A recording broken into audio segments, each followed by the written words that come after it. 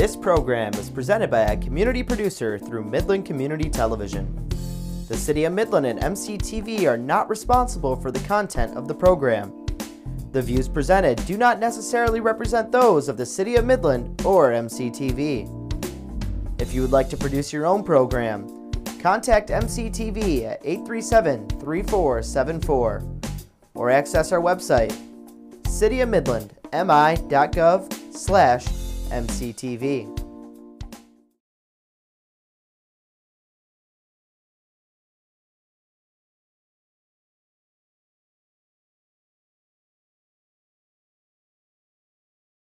Local productions seen on Delta College Public Media are made possible with support from viewers like you. Thank you.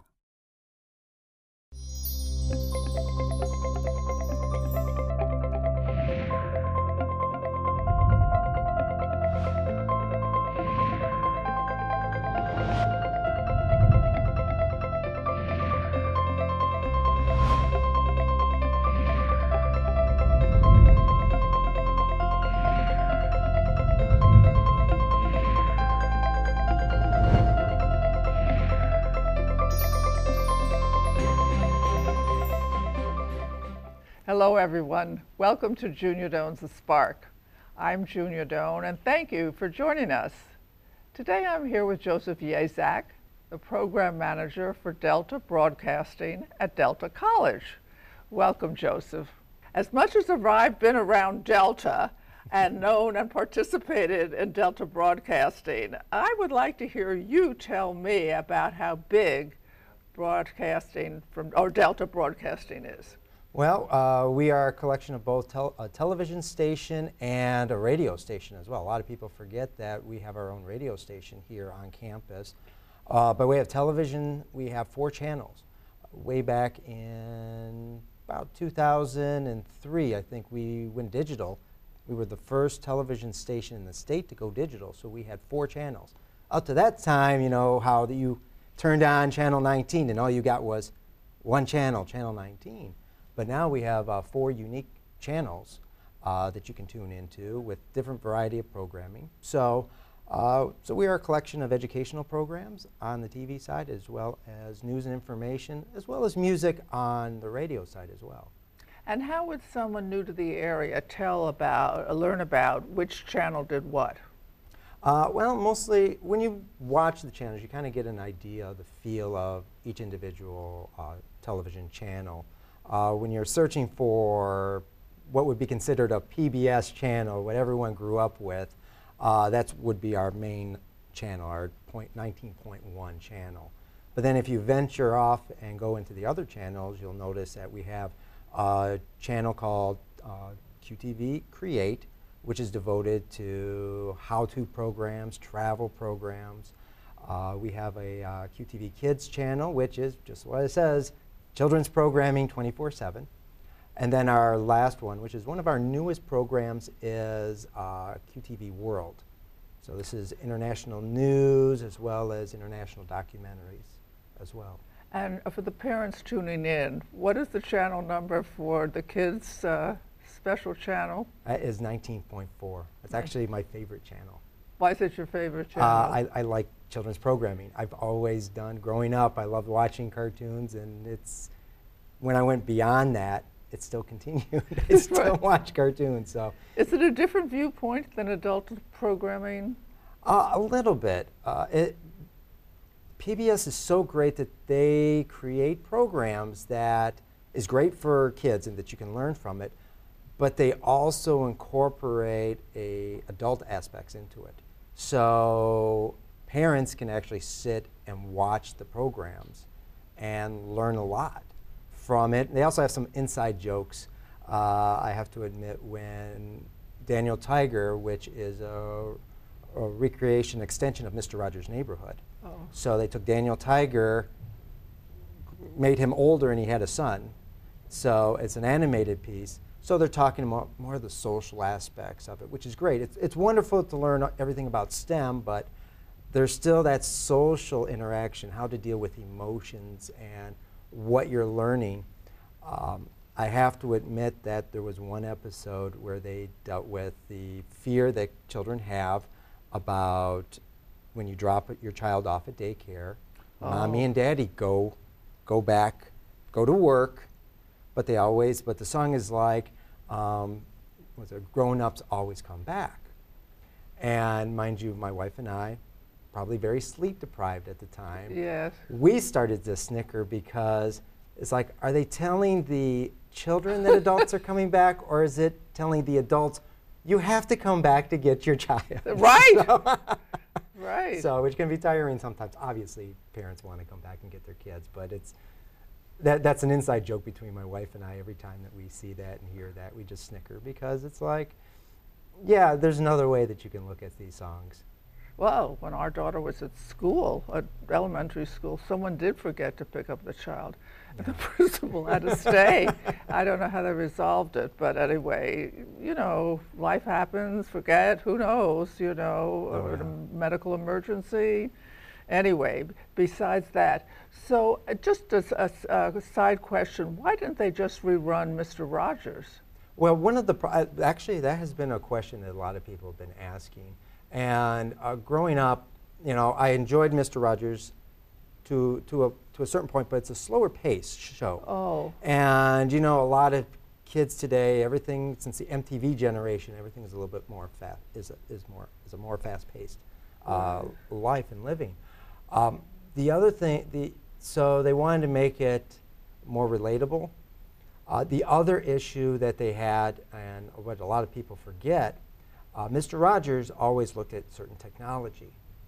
Oh. And, you know, bringing out, here's a telephone with the rotary dial, or the old copiers that you used to have in the 80s that doesn't even exist anymore.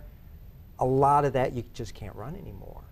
But the original concept of what Mr. Rogers is, that's what is important. It's important now. And to put it in the animation makes it so much better, because now kids can relate to it a little bit. It now becomes timeless. And it was approved by Mr. Rogers' widow. So it's got the stamp of approval. So does she look at every script? I don't know if she looks at every script, but they definitely does approve of the way that the series is going, because it's still carrying on the Mr. Rogers legacy. So. I see. Well, back to you. So what got you interested in this kind of a field before you appeared here as our manager of Delta Broadcasting? Were you we should say that we had an earlier conversation about what moves you more, music or the visual? Yeah, I was always wanted to do visuals. I wanted to go into movies, actually. Yeah. And I got the interest from watching PBS, a pledge program of all things. Everyone always complains about pledge programming, but when I was 8 or 9 years old, PBS did a pledge program dealing with the making of The Dark Crystal. It's a Jim Henson production. And it just caught my attention, and I wanted to learn everything about it. And I was also a big Star Wars fan, and they also did a Star Wars documentary too, and I just ate it all up. And that grabbed my interest. So basically what I did is, when I was in high school, that's the path I wanted to go. I wanted to go into movies. And when I went into college is when cable really ballooned. Yeah. So it's like, oh, wow, that's great. I'll switch, instead of making movies, going to more broadcasting field. I spent about 12 years working in commercial production. And one of the stops, I was in the programming department. And it's like, well, that's something I would love to do one day. And I got the opportunity that the program manager position was open here at Delta about 14 years ago. And I applied, and I was hired. Barry Baker took a chance on me, and he saw something in me at that time. He's like, we'll give you a shot. Let's see how it goes. Nice. And I think right now I'm the second longest running program manager here at the station. We've been here for over 50 years, and we've only had 3 program managers. What did you find that you knew that would help in the job, and what really surprised you how to sort of pick up speed to learn? It was learning how, the main thing, coming from commercial production, or the commercial stations, everything is pretty much set. Every day it's the same program. The one thing that I learned coming to PBS is every day is basically different. There's some programs that are the same, all the same children's program happens, but as a programmer for a PBS station, you control everything. Like, what is everything? Everything as in, we don't need to put nature on at 8 o'clock on Wednesday. If our viewers like it at 9 o'clock better, we have the luxury of doing that. Where the commercial stations, okay, this program has to air on Wednesday at 8 o'clock. You can't move it. It has to stay there. But we can change it. And if there's a local program that we wanted to create, we have a live show on Tuesdays at 8. We can put that in. We do have to follow some rules from PBS. They would like us to air certain programs on certain dates because when they go get underwriting nationally, yes. They want to say, you're going to see nature on Wednesdays. So that helps to pay the bills overall to help the stations because that's one of the funding sources is national underwriters. So, so we try to keep it on that particular day. But for the most part, there is a multiple amount of commercial or programming sources that I pick programs from. So then I really listen to our viewers. So when they make their pledges and call and say, hey, I love this particular program or this type of program, that's the reason why they're there. A lot of people keep asking me, why do we keep having Lawrence Welk on? Because when we make our pledges, people are still calling and making the donations. Now, they're a lot smaller these days, but they still believe in that show. And I look at us as we owe it to that audience. They started this. They invested in it. And, you know, it's 1 hour a day, 1 hour a week that, that we contribute to it. And that particular program does cost an extra amount of money that we usually spend. So, but because you're buying it or renting it from whom? we are purchasing it from Oklahoma. They own the rights to the Lawrence Welk show. So Oklahoma PBS or Oklahoma commercial? There's a Oklahoma, it's not PBS, but it's another production studio down in Oklahoma that has that right. So we deal with PBS. There's also American Public Television and Executive Program Services. So there's a large array. We purchase stuff that is a la carte. So it's like, oh, for X amount of dollars, you can get all these programs. But there are some other programs that would be considered syndicated programs that we have to pay above and beyond. And mostly that's our Saturday night lineup between you know, Lawrence Welk, our British comedies, Red Green. You know, they're still there because people love it. I still get people calling and asking, why do you always have Mrs. Bucket on? Why is Keeping Up Appearances on it? We've seen the same 52 episodes. And it's like, because our viewers love it.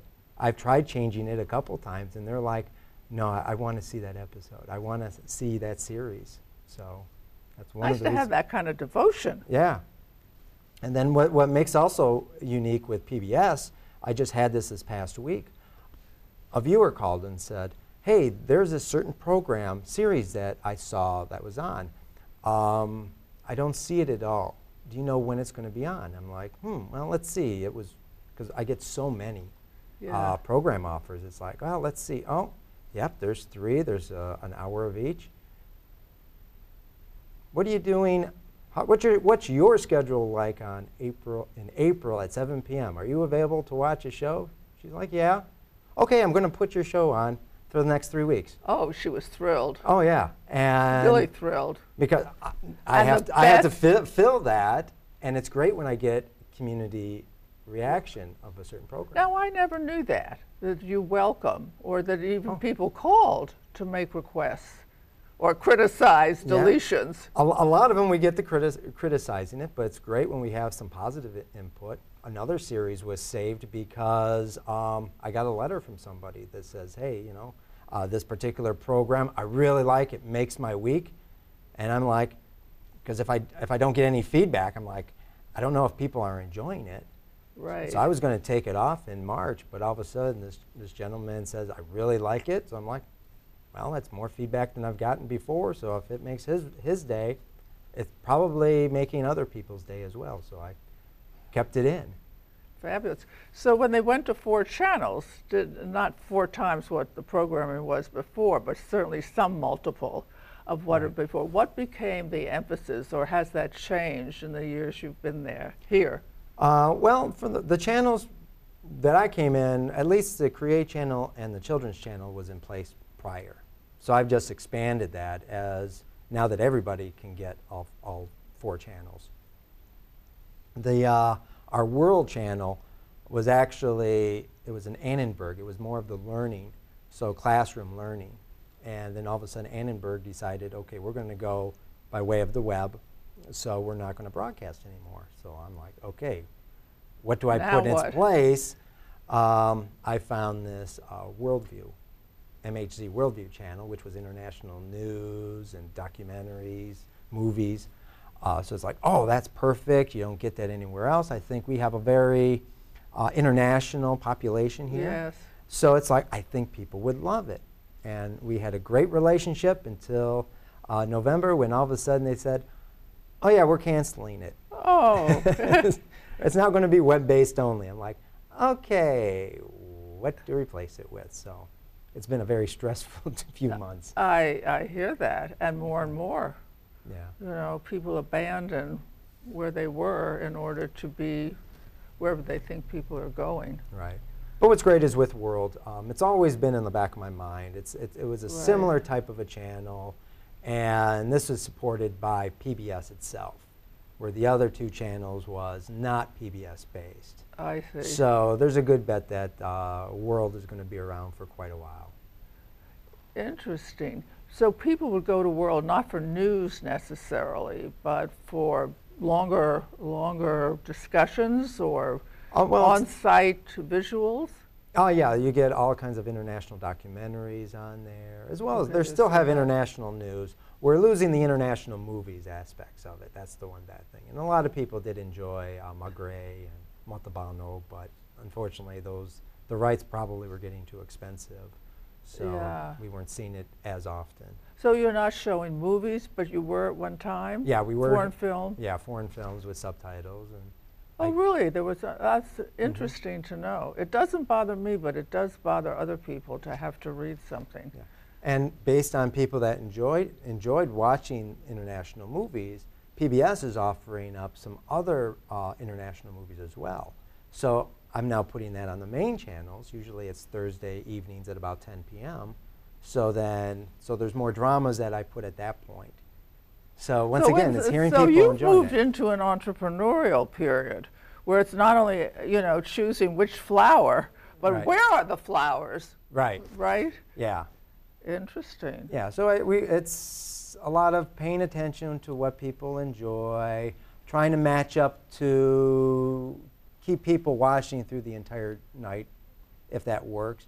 And once again, it goes back to listening to the viewers. So when they leave messages or call me directly or send letters about the programs that they enjoy, I try to keep the programs where they are, because I know growing up, you depended on it. I expected a program being at a certain time, certain week, all the time. I didn't like change. This is what I was expecting, and luckily for the past 14 years, that's what people do as well. That's what they're expecting.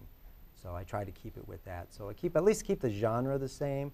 I may change the program, but at least the genre stays the same. What are your satisfactions in the job? My main one has always been every day is different. I can come in thinking I'm going to be doing one part of the job. Next thing I know, I'm doing something completely different. So a lot of people, and even some of it when it comes to paperwork is different sometimes each day. But to create the schedule is wonderful. I'm also in charge of programming the radio station as well. So we just went to streaming. So we now are doing things 24/7 on the radio side. So now it's like, okay, what can I do to make the radio schedule interesting as well to get people to listen? So it's wonderful when people do listen and they like what's on. If someone wanted to hear the program in the middle of the night on streaming, walk us through the steps that have to be taken for that person at home to hear it. Well, there's actually right now there's two ways that you could do it. Number one, you go to deltabroadcasting.org and we have a listen live button. So you just click on that, and whether your smart device or your computer, you'll be able to hear it that way. We just got into smart speakers. So then all you have to do on whatever your smart speaker you have, just ask for Delta College Public Radio, and then that will appear. So then you can listen to it that way. I have the first time I heard of it. That's fantastic. We're really new into the smart speakers.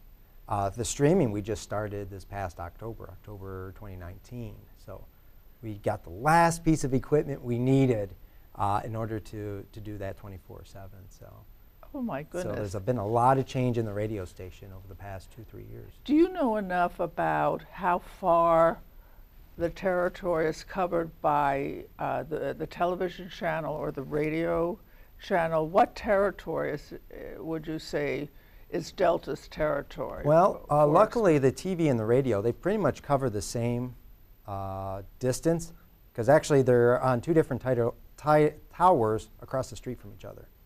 But we go as far north as Tawa City. We can go as far west as past Mount Pleasant. To the south, radio, once again, is a little bit longer, but you can get us all the way down to Ann Arbor to a certain extent. Really? That's far. And I usually always say Lake Huron is the eastern border, but I have gotten a couple emails from people in Canada that can get us as well. Right? So the big thing I've learned is you solicit or welcome interactions with the audience, and you listen, you pay attention to it, to the requests or the opposite. That's really nice to know. I never knew, well, because I'm always about individuals. Let's listen to everybody and hear what they have to say. There may be some idea there, but sometimes, like in this, I obviously just view myself as a receiver and I have no say. So that's big to know that it's close to its audience, or wishes to be. That's one of the things that we strive for, is that's whenever we make our pledge pitch, whether it's radio or TV, that's one of the things we try to point out. It's when you make that pledge, you can talk to and communicate with the program manager who is right here in your community. You know, usually I say on the radio, people from either coast are the ones that making a lot of the decisions for a lot of the various stations. More stations are being bought up, like Sinclair has a lot of stations all over the place, but what's being played in New York is the same as being played here in Michigan, whereas for your local PBS station, it's right here. Did you have any adjustments to be made? Can you remember back when you moved with your wife or pre-wife to this area from downstate? There wasn't too much of a change in this regards, because I always would come up to Birch Run to go shopping when I was little. So it's like I kind of knew this community really well. I went to college up in the UP. So I very much... What, Northern Michigan? Northern Michigan. Oh, very good. So I was very familiar with the state. The culture shock was when I moved to Montana. It was a slight culture shock. Luckily, I spent 5 years in the UP, so that rural type community helped. But yeah, coming back here to the Great Lakes Bay region, it's similar to being at home for me. So what was different about being further out west? The main thing was that people did not know about the Great Lakes. They didn't even know geographically that it was there? It was a combination, either they didn't realize it was there, Or they didn't understand that the Great Lakes were really large lakes. Because I would always talk about it, and once again, it's like, oh yeah, Great Lakes, you can't see the other side, and they're looking at me strangely. It's like, what? Yeah. So, even though the one positive thing was in Great Falls, Montana, where I was living, there was an Air Force base, so at least they knew about euchre, which, once again, I didn't really know. It was such ingrained as a Michigan thing. Because when I lived in Kentucky, they didn't know about euchre. But is that right? Yeah, but in Montana, or at least the people I knew, they knew about euchre because of the military, because of the Air Force. Do you have children? I do now. Yeah. And do you train them up in euchre? No. My wife isn't very good with euchre, and unfortunately, we're only a 3, so we always need a 4th. Oh, yeah. So what are your plans now? Personal plans. I always found in my life the culture changes around me every 7 years, so I was like getting a little message, do I need to change my life or not? I don't know. I still enjoy, everything has been centered around my daughter these days. That's the main focus. That's the one thing I do enjoy about Delta College. We're a family here. It's very family oriented. So I know there's other jobs and places where you don't have the luxury of adjustments, but luckily here we do. So that's always wonderful. Thank you. So we've learned a great deal, more about the station than I knew before, which was basically that it's radio and 4 channels TV, and more importantly than any of that is Joseph's very receptive to your thoughts. What you like, request, or even don't like, express. That's very nice. He's a very good manager because of that, in my opinion. Also, we found out that he's entrepreneurial. He said a few times, every day is different. And for some people that's good, and for some people it's not good. So know who you are. The other thing is that I think that, as he said earlier, he relishes very early television, visuals. He's drawn to movies. Ask yourself what your passion is. Look for it. Get the right training, and maybe you can do it. And the other thing I want to say is his amiable personality. That's very nice in a high-stress job. And more importantly, he likes it. He feels satisfied by it. So I remind you, A, thank you for tuning in. B, go out and do something nice for someone you know and someone you don't know, and do it again next week. And I'm adding to that, be generous, be kind, and smile. People need some smile, especially in the dead of winter. Thank you for tuning in. Thank you. To contact Junia, send her an email at juniadownsthespark@gmail.com. For more information, program schedules, and news about future guests, go to www.juniadownsthespark.com. Thank you for joining us. See you next time on Junia Doan's The Spark.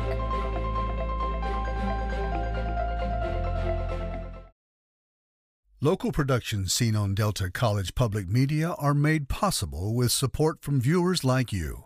Thank you.